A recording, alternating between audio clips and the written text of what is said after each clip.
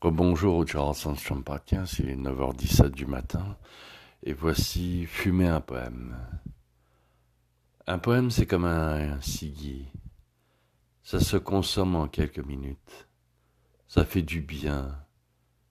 Mais c'est quand même pas aussi nocif que la fameuse tige de la mort. Fumez mes poèmes là, et humectez la cadence de la vie.